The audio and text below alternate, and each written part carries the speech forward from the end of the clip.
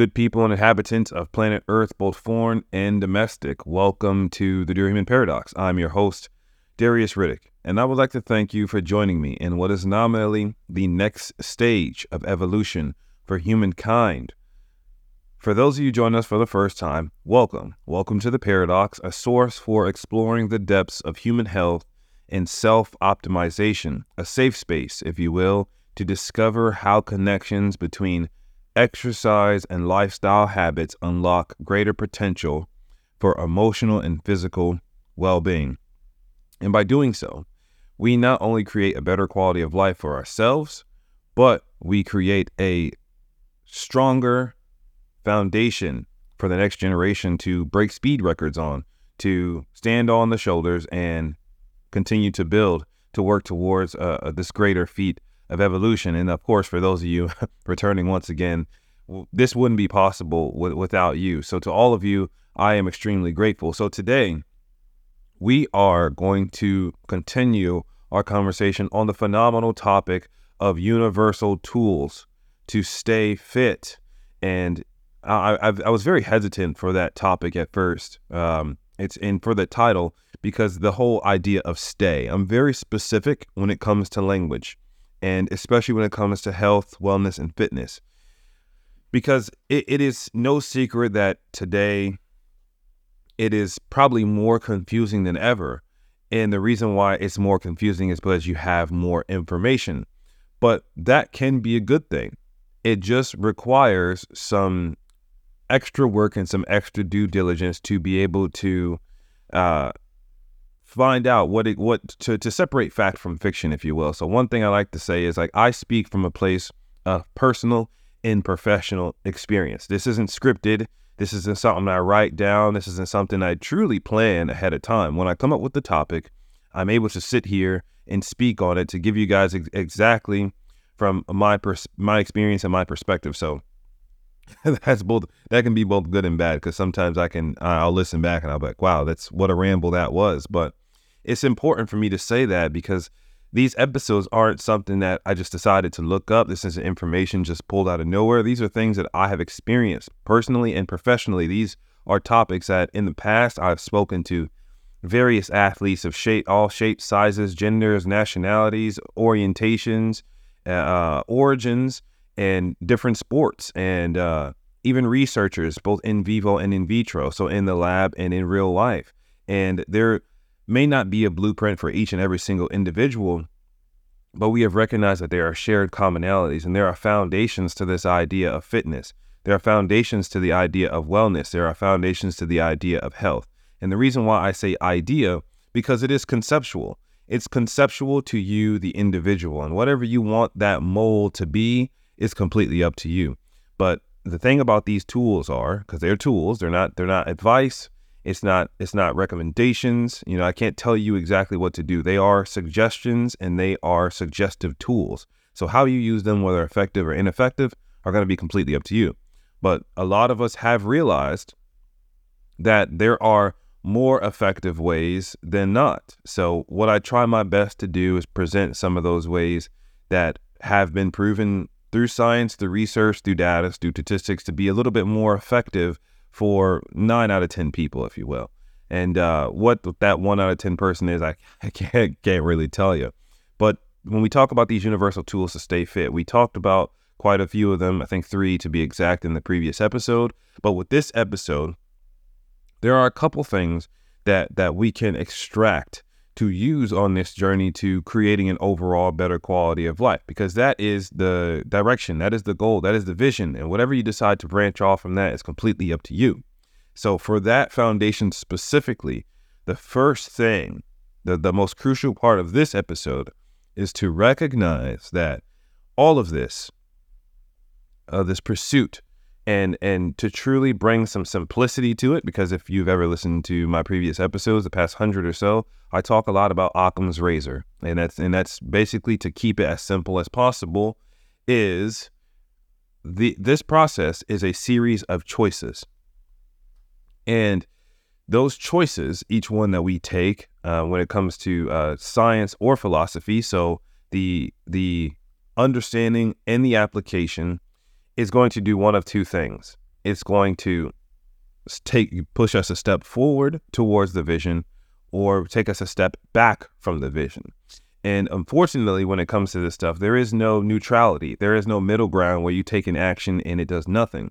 Because we've learned from studies of energy, from studies of matter, from studies of physics, you can't take an action and the energy go nowhere. The energy has to be distributed in some sort of way. And this especially rings true for human physiology and human performance.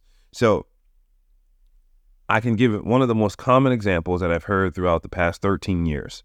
If the goal is to lose weight, of course, the rate at which the weight is lost and the ceiling, so the amount of how much weight is lost is going to be incumbent on a number of things. But most importantly, it is going to fall on the habits, the patterns, the choices that are made. And these choices are how active the person is and what fuels that activity.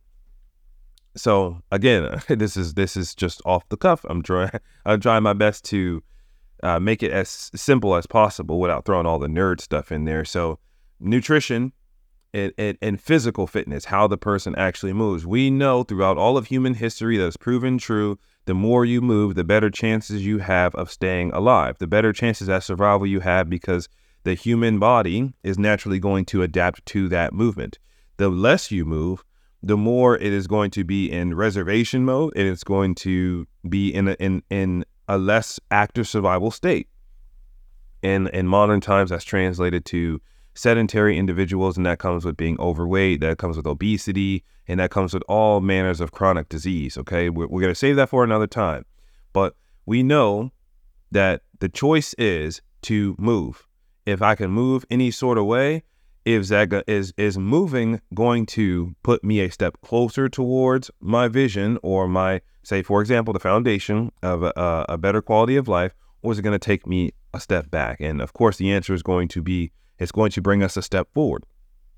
And possibly the most complicated, the most obscure today that we're still working diligently to bring some clarity to is the food portion, the nutrition portion. And why there's such a feud between the two is because once upon a time, we recognized that the early humans, our ancestors, the hunter-gatherers, their nutrition was based upon availability. They consumed foods based upon what they had at hand and for the fact of survival. But in modern culture, in some areas, right, I'm not going to speak for all, most food consumption is for palatability. It's for pleasure, not necessarily for survival. So there's come, especially in second and first world countries, it's come to be, I'm eating this because it has to taste good. I'm eating this because this is my preferential choice. I'm eating this because this is my favorite restaurant. This is the food I like.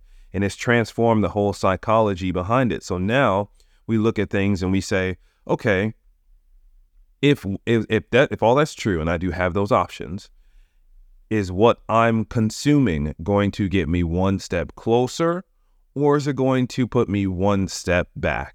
And there is no obscurity to that. And that's why I enjoy it being so simple, because everyone who listens to this, everyone who ever hears this can answer that question, knowing the difference between, to say, quote unquote, right and wrong as far as what their goals are. If your goal is to lose weight and you binge eat an entire pizza, ask yourself, is this pizza going to get me one step closer towards my goal of losing weight, or is it going to take me one step back? And of course, the answer is one step back, because we have nutrition facts and serving sizes for a reason. Now, of course, it varies per person, but again, that's what serving sizes are for. And the question of, is it going to get me one step forward, or is it going to take me one step back?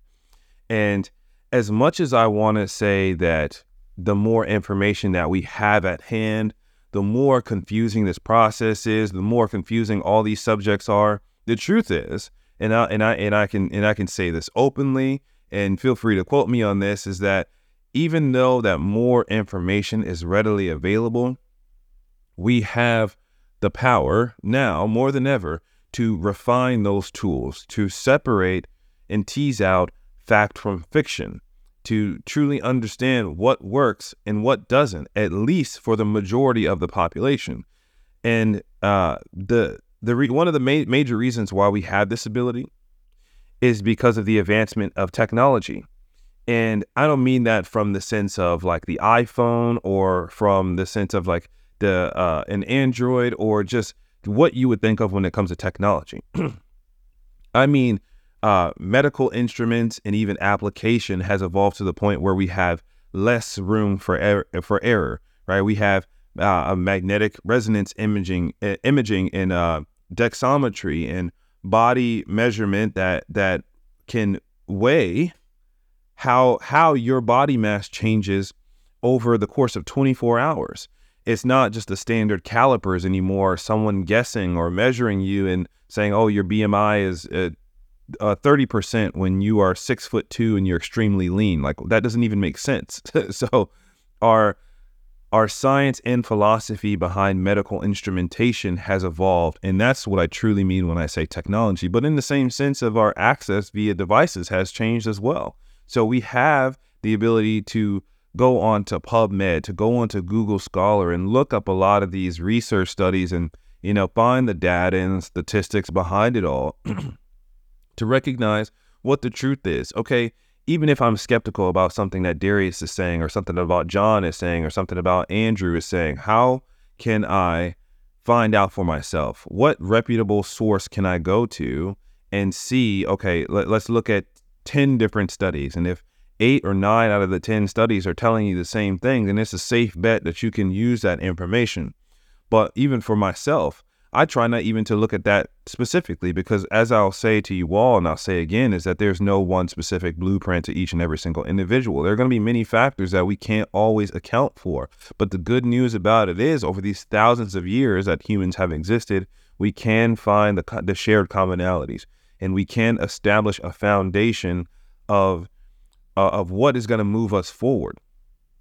And it all starts with that question. It's why most of those research articles that you hopefully will look up have a hypothesis. They have an abstract, something that they are trying to work towards, an actual target. Because by doing that, especially in personal life and in health, what does that do? I'll tell you. It gives us 3 things.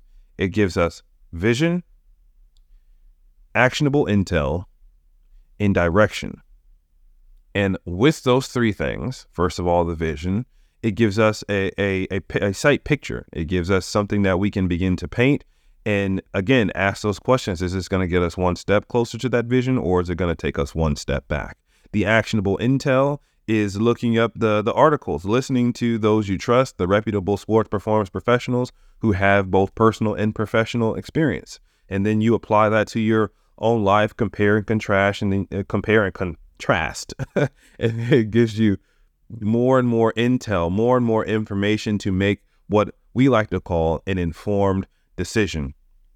And then third is going to be the direction. The direction is extremely important because, as we spoke of in the last episode, establishing that goal as is going to be the primary, right? And that's going to really clear up and trim a lot of the edges of this information that might be confusing, that might be frustrating, that might cause a lot of anxiety. And trust me, I know what it's like to be in that zone where you don't know what direction to take, where things don't make sense. You're like, okay, I want to do this, and I tried this, but this didn't work. Or, what is it that I need to do now? As someone who can speak to you openly, I know what that feeling is like, but it's one of the reasons why I do this, to tell you that it doesn't have to be confusing. It doesn't have to be frustrating. Are those feelings going to come with change? Of course they are. That's a part of the growth of the human condition. However, it can be simple. And that simplicity, I will say, does not translate to ease. I will never tell you that it is. I won't make the mistake of saying that it is easy. And if I do, I apologize ahead of time, because as someone who's been on this journey for a couple days, it is not easy, but it can be simple. And that simplicity stems from the question of, is what I'm doing going to get me one step closer to where I want to be, or is it going to get me one step back? And if you're like me and you not only want to create a foundation of a greater quality of life for yourself and for future generations, then you know how important that question is to ask in every single thing you do. And if the science and the philosophy, the application and the understanding is there, and we have the right intentions, that question will always have an answer. But until next time, always forward.